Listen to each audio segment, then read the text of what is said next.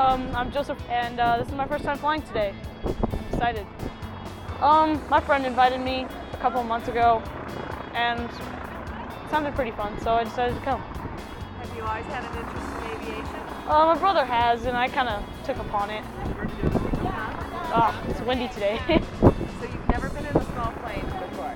I've been in a helicopter and I've been in commercial airliners, but that's it. So who's going to pick you up? Actually, I don't know her name. She's right over there. Dagmar, Miss Dagmar. Yeah.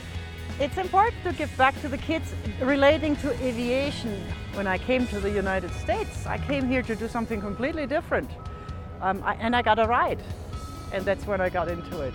They do this once a month, our chapter here, the local chapter, and I just started enjoying giving that ride back that I got in the beginning. I do it just for that. It takes a one-time exposure for anybody to catch on fire for something.